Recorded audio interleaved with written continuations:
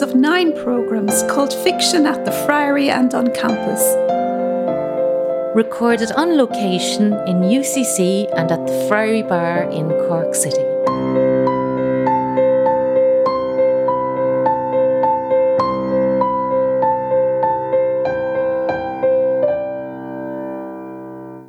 We are standing inside the old college bar.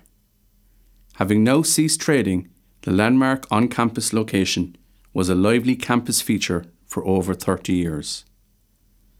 The bar was an important social space and live entertainment venue, which gave a platform early in their careers to acts such as the Rubber Bandits, Walking on Cars, the Frank and Walters, and hosted the world-famous Cranberries as part of the Cork Rocks Festival in 1991. The bar, frequented by members of the many clubs and societies, was famed for its atmosphere, chicken rolls, and the quietness of Tom's Room, the smaller annex named in honour of an early manager of the facility. The old bar now finds itself about to be repurposed, contributing to the life of UCC in a new way. An increasing number of students on the autism spectrum are progressing to UCC every year, and they often find the college environment, both physical and academic, to be challenging for a variety of reasons.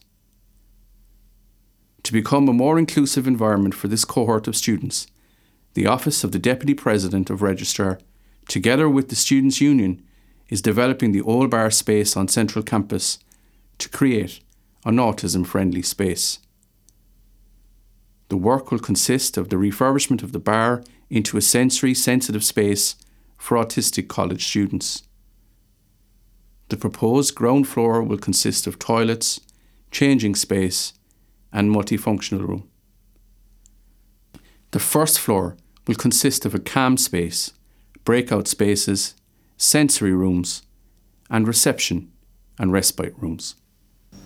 I'm Danielle McLaughlin and I'm here with Madeleine D'Arcy having what is possibly going to be the last conversation that will ever be held in the old college bar at UCC.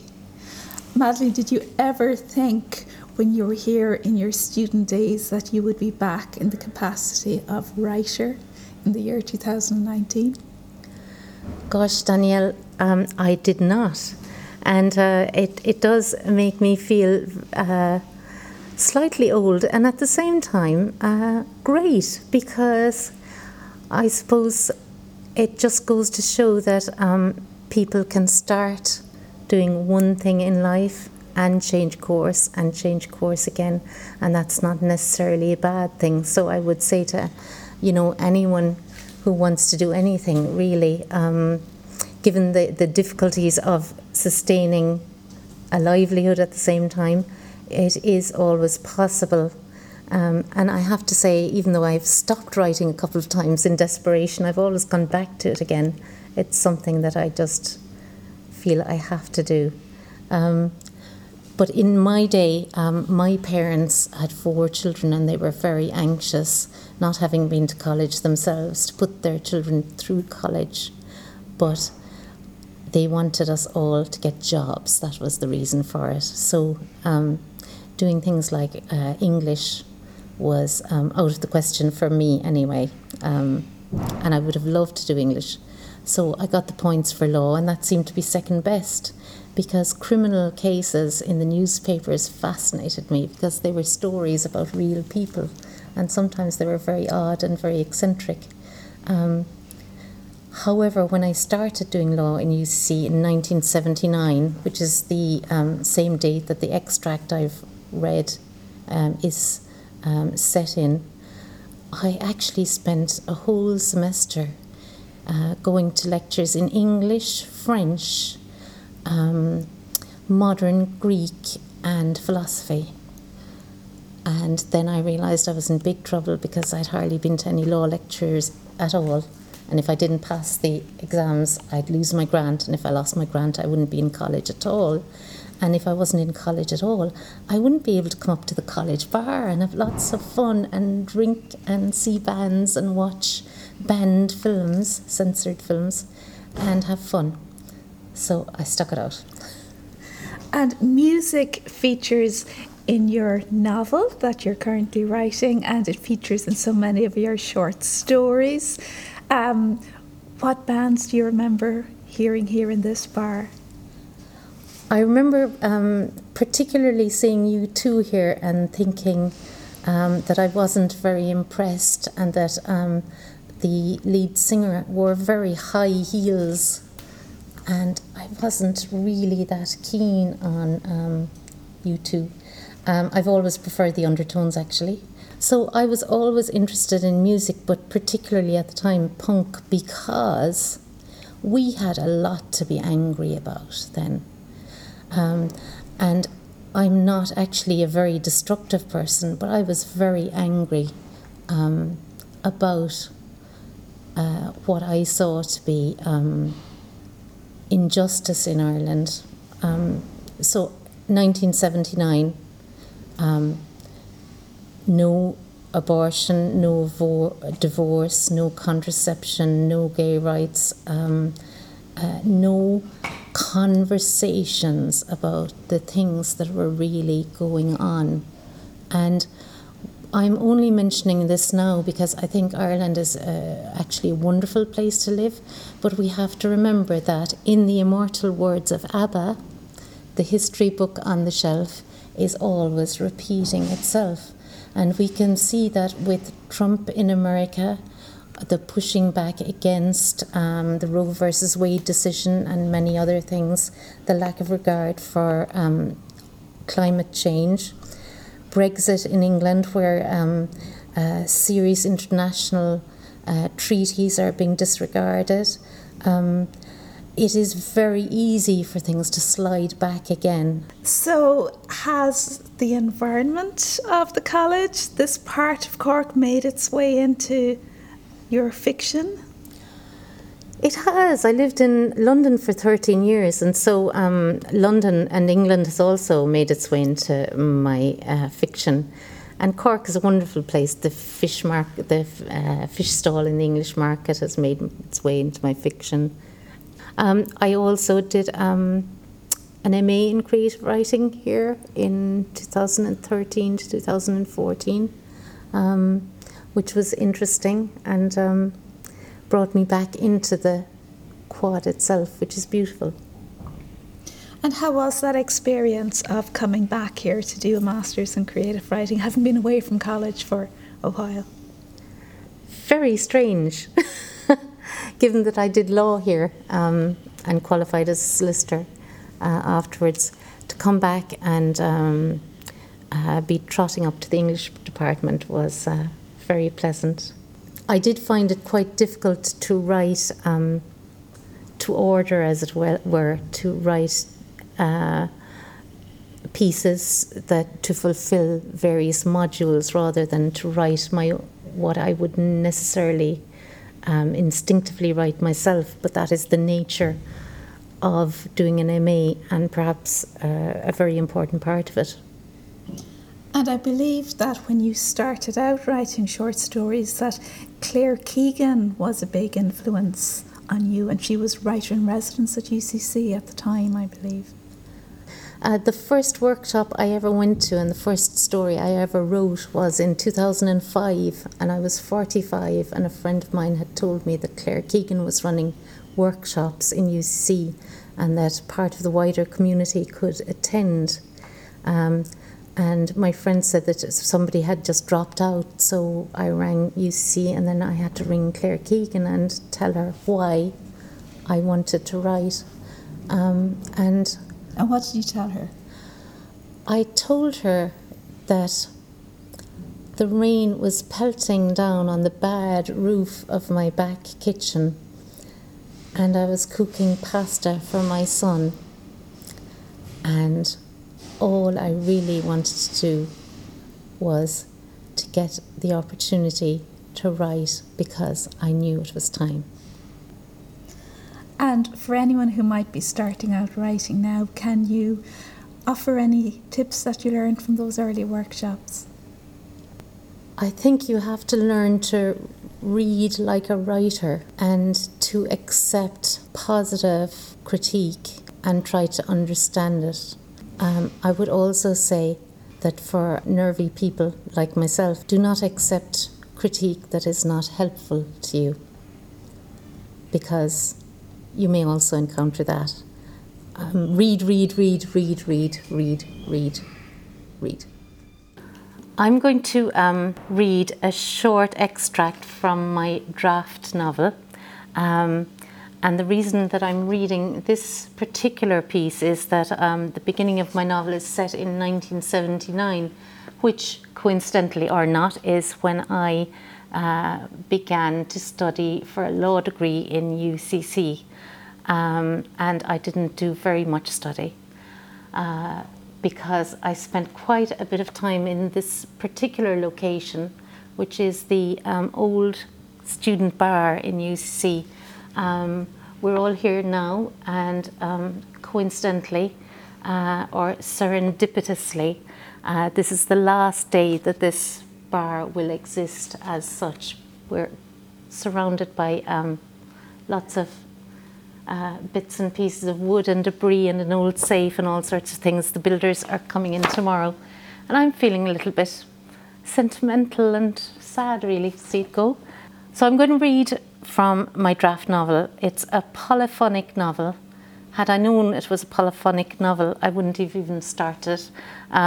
This is one particular character that I'm very fond of. So the heading of this chapter is Mag's Feelin', 1979. Mag's Feelin', 1979. Mags is sitting behind the cash desk in Belinda's boutique, watching the clock.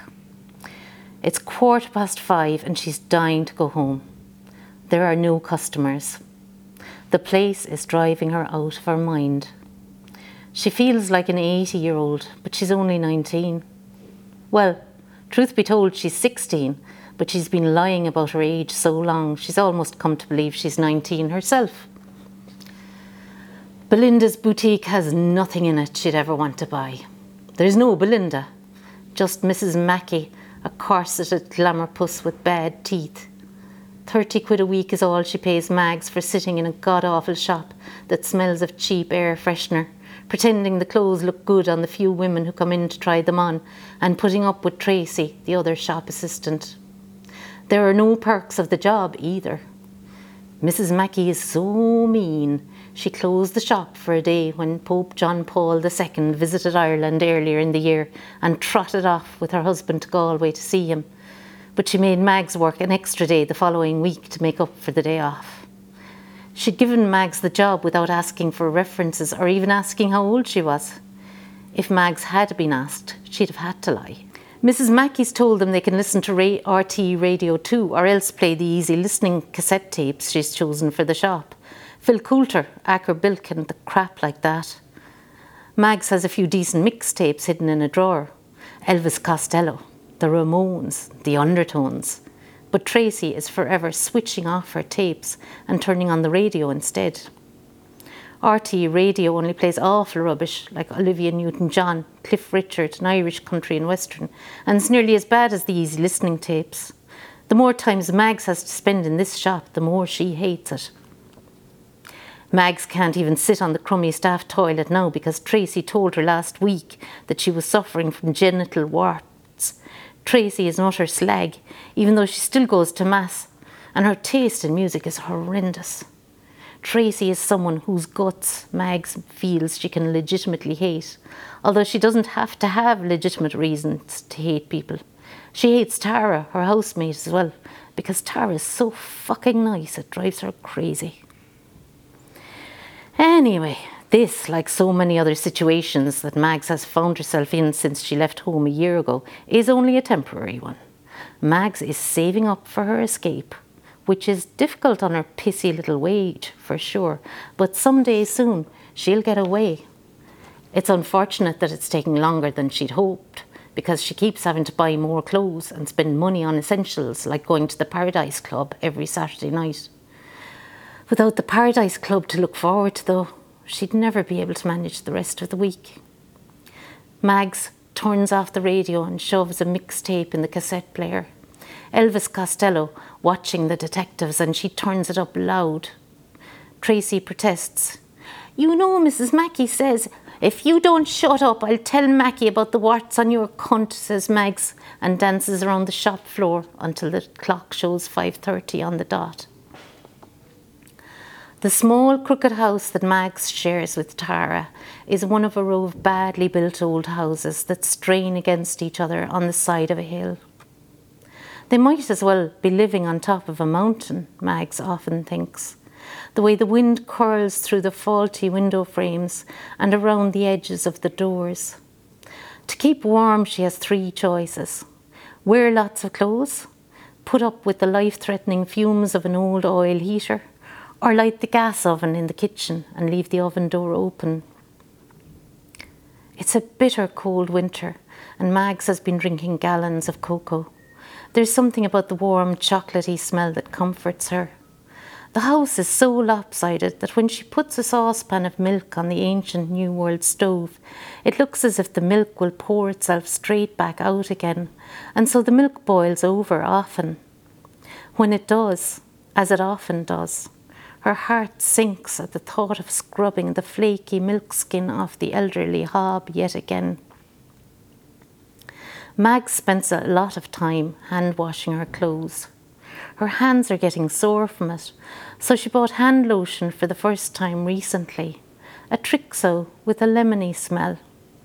But it reminded her of her mother, so she put it away and bought a pair of marigold rubber gloves instead. She spends a lot of time ironing too. It's like a disease, this constant washing and ironing. There's no wardrobe in her bedroom, so Mags has screwed hooks on every spare bit of wall and a few in the ceiling to put hangers on.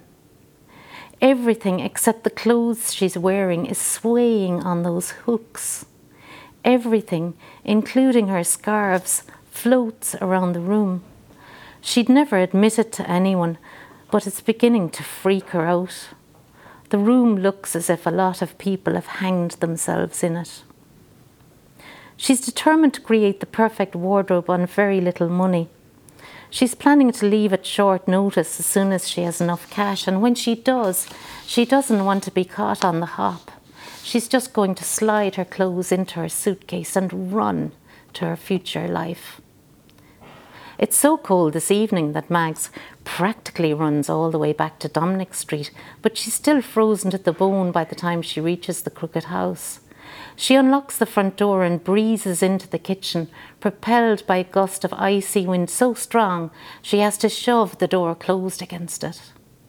A cold sausage lies in the frying pan on top of the old hob, stuck in a pool of grease-white fat, but though Mags is hungry, it doesn't look appealing. Instead, she puts milk in a saucepan, and while she waits for it to heat, she finds her mug and dumps a spoonful of cocoa powder into it. Then she hears a knock on the door, followed by the clattering of the letterbox. She has a good mind to pretend she isn't in. It's not the first time Tara has locked herself out, but that's usually at night after the pub. Tara suggested hanging a key off a string so you could pull it through the letterbox, but Mags said it wasn't safe, so they hadn't. Mags darts the few steps to the door and opens it, saying, "Fuck's sake, Tara, don't say you've lost your keys again," as she dashes back to save the milk. But it's already boiling over, so she grabs the saucepan off the hob and puts it in the sink and curses. "Mags, long time no see," says a man's voice, and her heart sinks. Barry Patmore has stepped into the kitchen, and as Mags turns, he pushes the door closed behind him. The old fart stands there with the same round babyish face, heavy-lidded eyes, and calm, lizardy smile she knows so well. His big tweed coat is open, despite the cold, and his navy v-neck jumper stretches tight round his belly above his brown corduroy trousers. Mags has never seen him wear anything else but brown elephant cords, except for the blue 3-piece suit he wears to work. She hasn't seen him since she left home more than a year ago, and his voice is still as calm as it had been then, in the background of her mother's screeching. "What you doing here?" Mags asks. Cork is way too small. She should have known he'd find out where she lived sooner or later. Your poor mother wants to know, are you all right? Butter wouldn't melt in his mouth. Anyone who doesn't know him would believe his concern to be real.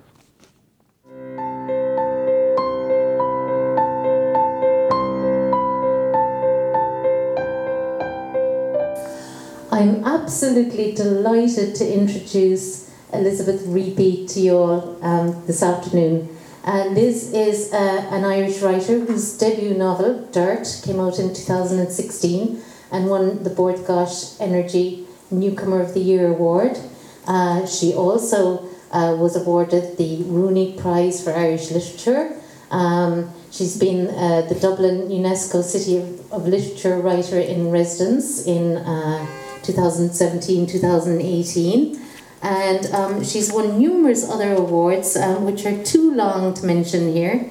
We're absolutely thrilled and excited that she's here today, particularly because she's going to read from her new novel, Skin.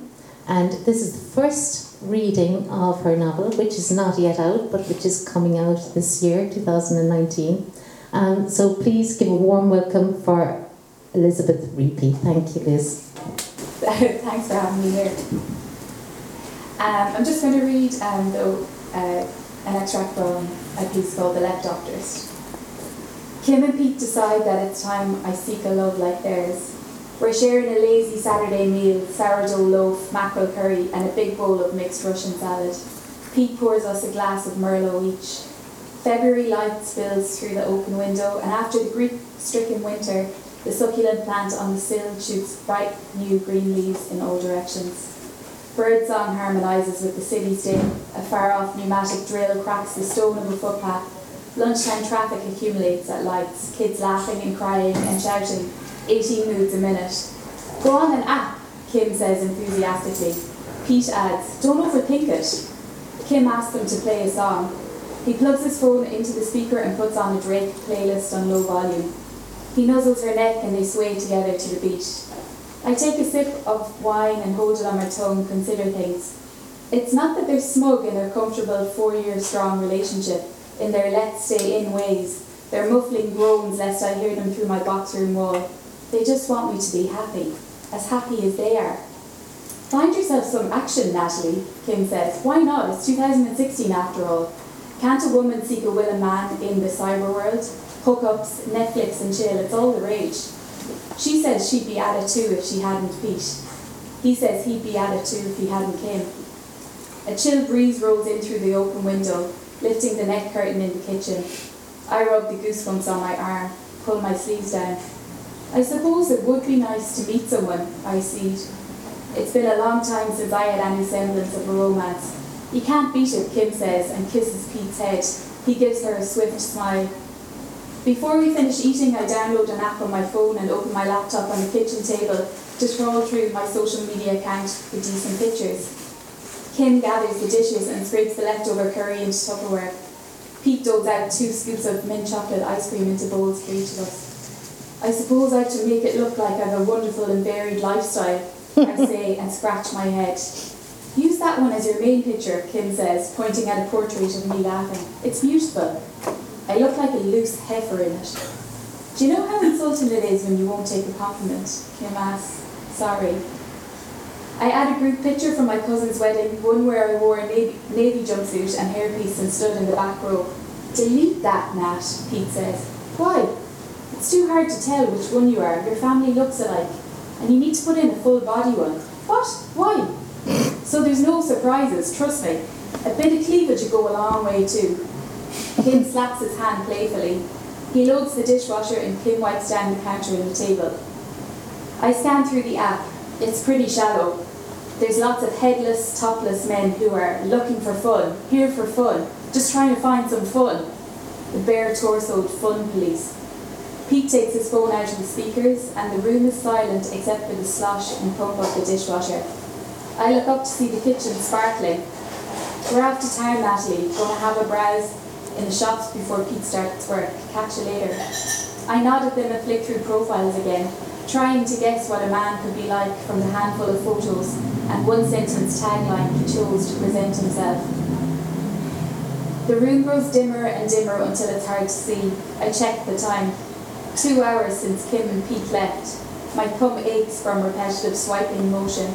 My vision is blurred and squaring. This is exhausting. I decide to put my phone away on the next fella that I click yes to. Vincent is his name. He's a bearded, sandaled type. He smiles broadly and drinks a bottle of root beer as he sits leaning against a tree. His profile says he likes times past, open-minded people, and that he's much too old-fashioned for this type of gallivant. However, if I like perusing his profile to marry up his day and give him a right swipe. There's something about him. Maybe it's the shoulders, the muscle tone through his blazer. He probably likes Vietnamese coffee, craft beers, and all things decreed cool by edgy podcasters and indie magazines. Still, his profile is more intriguing than a dick pic. I swipe right, put my phone on charge and go for a walk around the block to touch base with the real world again. A couple of hours later, Kim and I channel surf and graze on popcorn when my phone vibrates. Notification, it's a match. Vincent likes me back. I feel flushed with excitement. What do I do now? I ask him. Message him. Should I wait? He says he's old-fashioned. How old-fashioned is he if he's on Tinder? Seriously. I compose and delete a few messages. I don't know how to initiate. How do I do it? You type out hi. That's all, Natalie. I take some deep breaths and type hi. It looks so awkward and needy. 2 little letters, boring and plain. Nothing to go with them. Nowhere to go after them except for another hi. Then what? Then would I have to come up with something else? I deleted inside.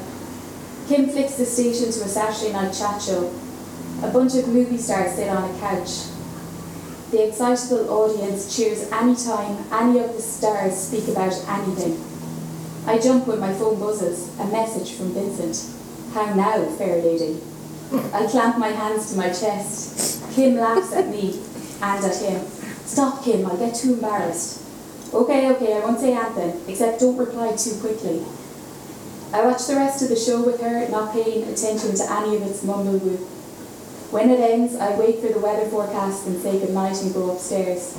I lie on the single bed in my tiny bedroom and reply to Vincent. We have a nice flow in our conversation. We over and back until midnight. In the coming days, I find myself looking forward to his messages and enjoy thinking of responses to them. I am filled with anticipation and nerves at the prospect of meeting him when he finally asks me out. He's nearly 5 years older than me and very, very quirky. I haven't had sex in 37 months.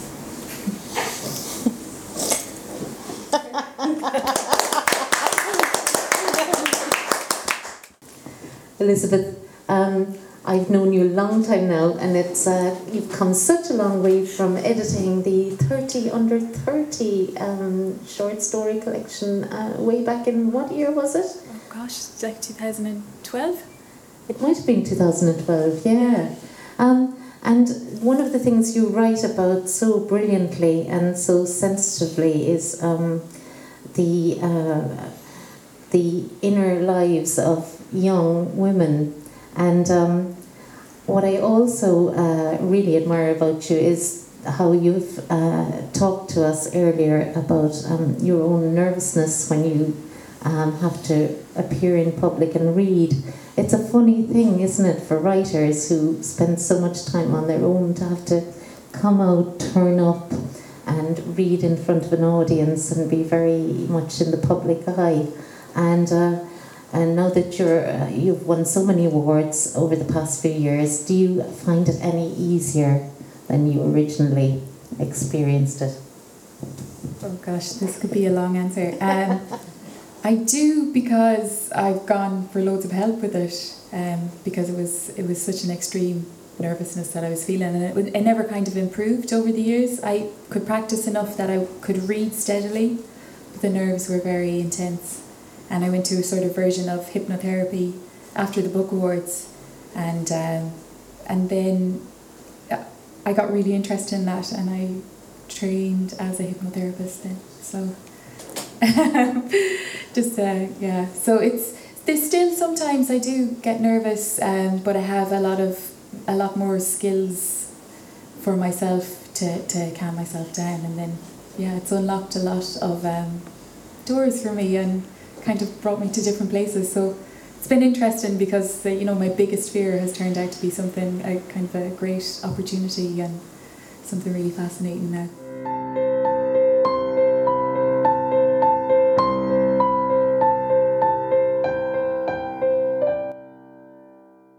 When this guy starts shouting, "Puss, puss, you'll be run over, come here, puss, come here." Well, I'm ignoring the guy. It's not as if I'm a kitten. I'm a 4-year-old cat and know all about traffic. But then I get the smell of cat food, and sure enough, the guy has a can of it in his hand. He's holding it at nose level.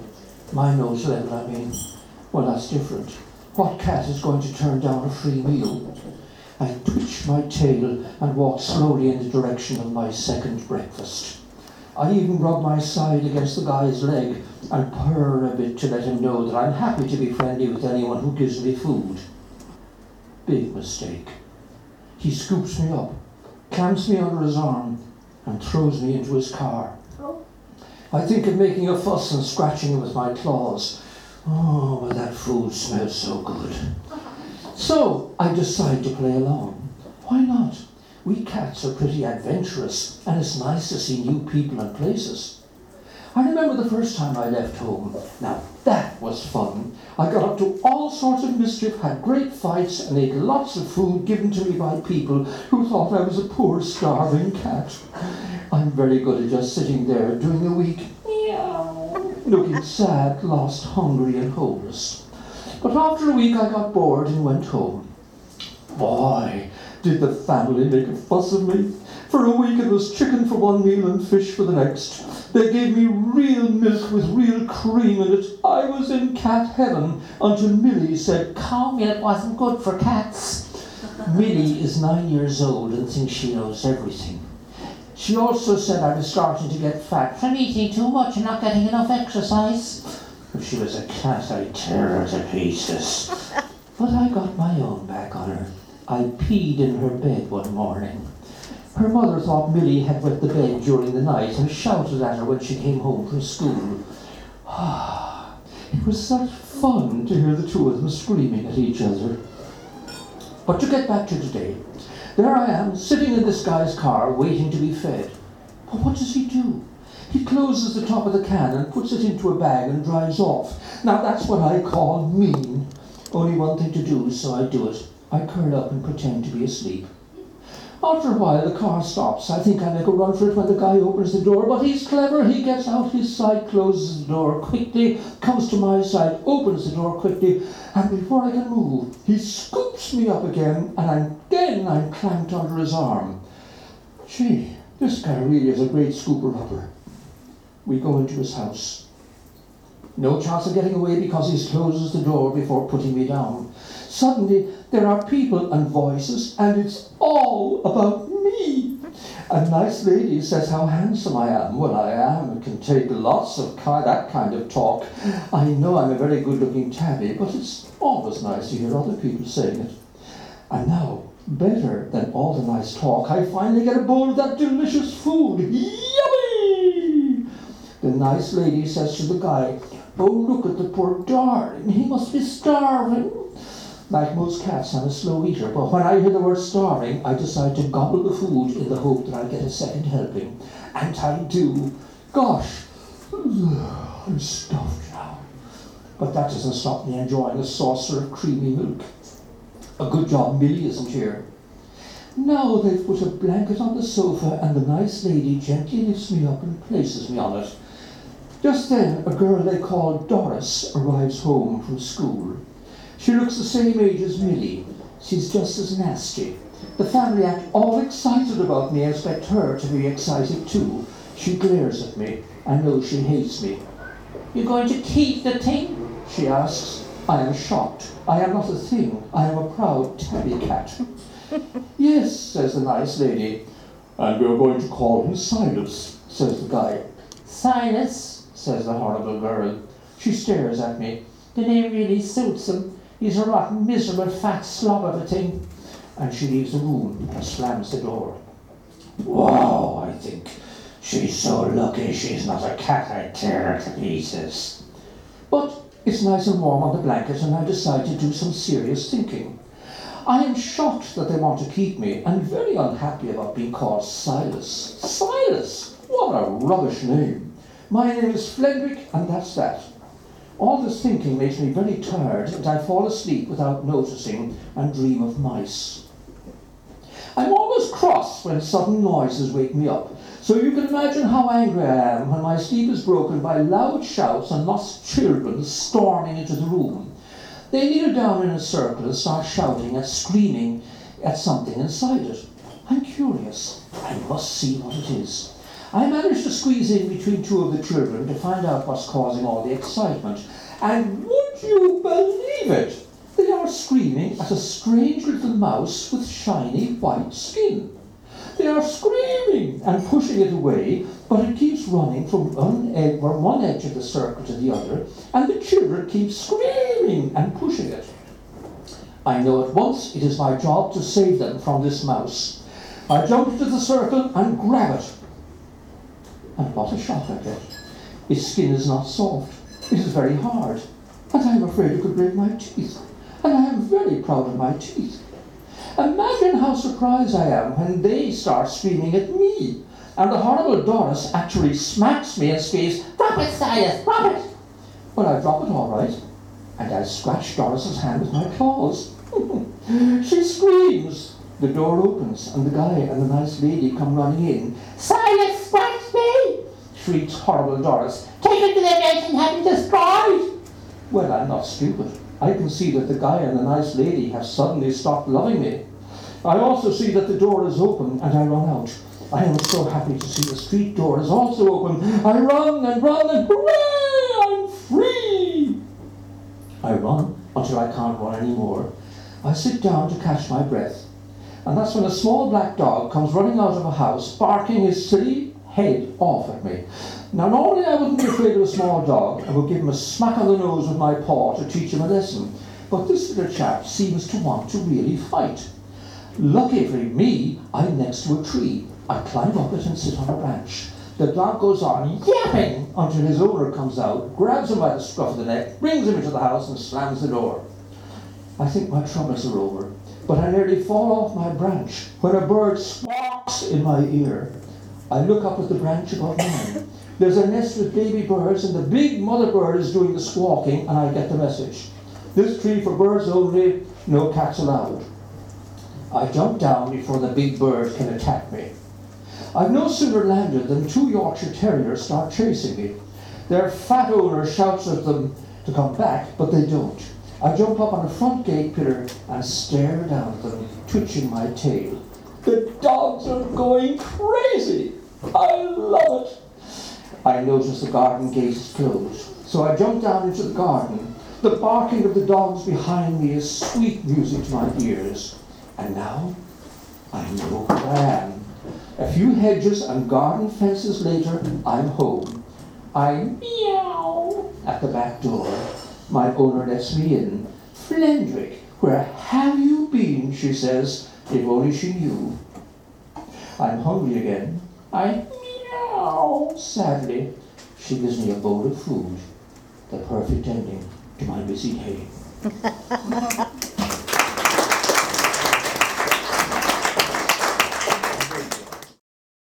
My name is Deirdre Kingston, and this is an extract from a story called Catch and Release. The whole fishing thing started 2 weeks after Luke and I finished the junior cert. His mother came home from work for the third day running to find us watching Netflix in a house that smelt of stale socks and pizza. Luke's mum is a short woman. Short hair, short temper, short fingernails. "But do something useful," she said. "Go and clear out the shed." The fridge door slammed shut and the kitchen filled with the sound of a can fizzing over. "There's €10 in it between you, and you can sell anything of your father's that you find in there." "Ah, shite," Luke said, and flicked off the telly. Luke's father went off with a young one he met at the jazz 2 years ago. She's Lithuanian and has arms on her like a butcher.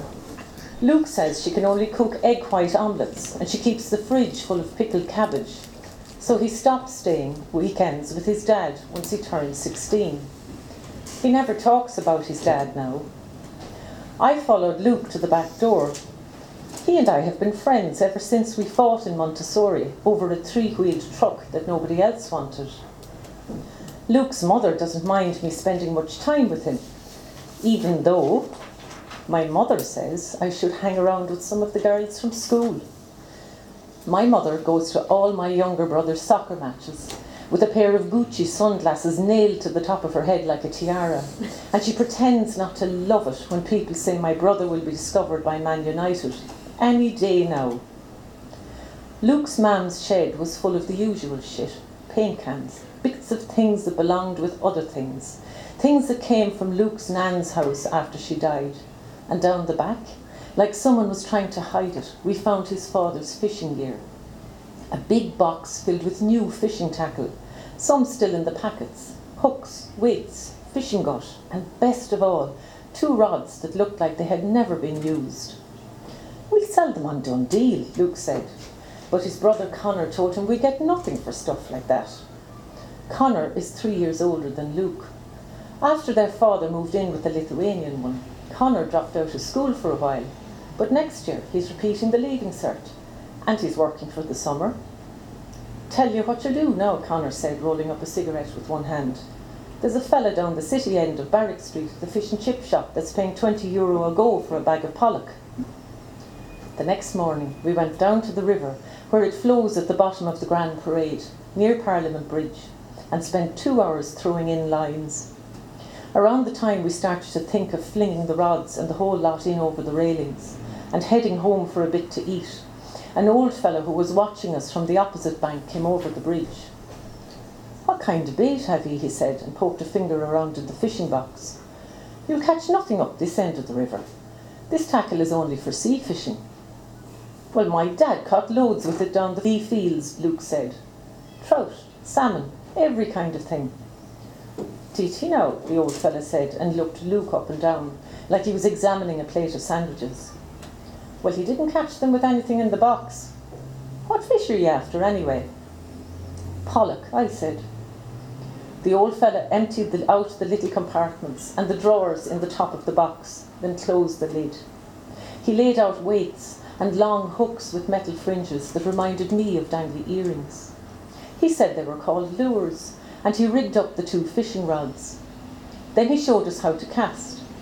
The trick, he said, was to dangle the hook over the water, steady the weight, and then cast off with a fast flick of the wrist. After a few tries, we got the hang of it. Then the old fellow told Luke to go over to the English market to buy 6 mackerel for bait, but I went instead, because Luke never goes into the market. The Lithuanian girlfriend works inside there at a stand selling imported groceries. Jars of carrots and jars of sausages that looked like dead men's fingers. When I came back from the market, the old fellow told us we should go down to Horgan's Quay at the back of the railway station, because the place would be teeming with pollock. He was right. The river was different down in Horgan's Quay.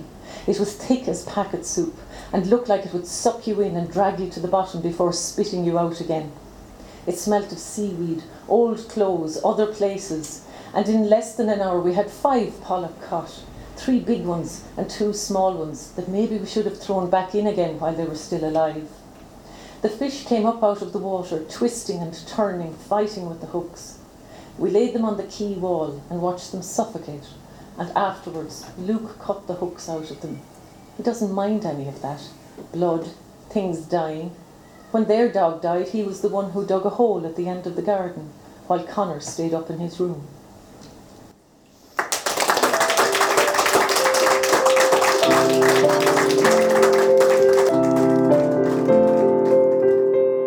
Fiction at the Friary and on campus was presented by Madeleine D'Arcy and Danielle McLaughlin. Location introductions by JP Quinn. Produced by Kieran Hurley for UCC 98.3 FM. This programme was funded by the Broadcasting Authority of Ireland with the television licence fee.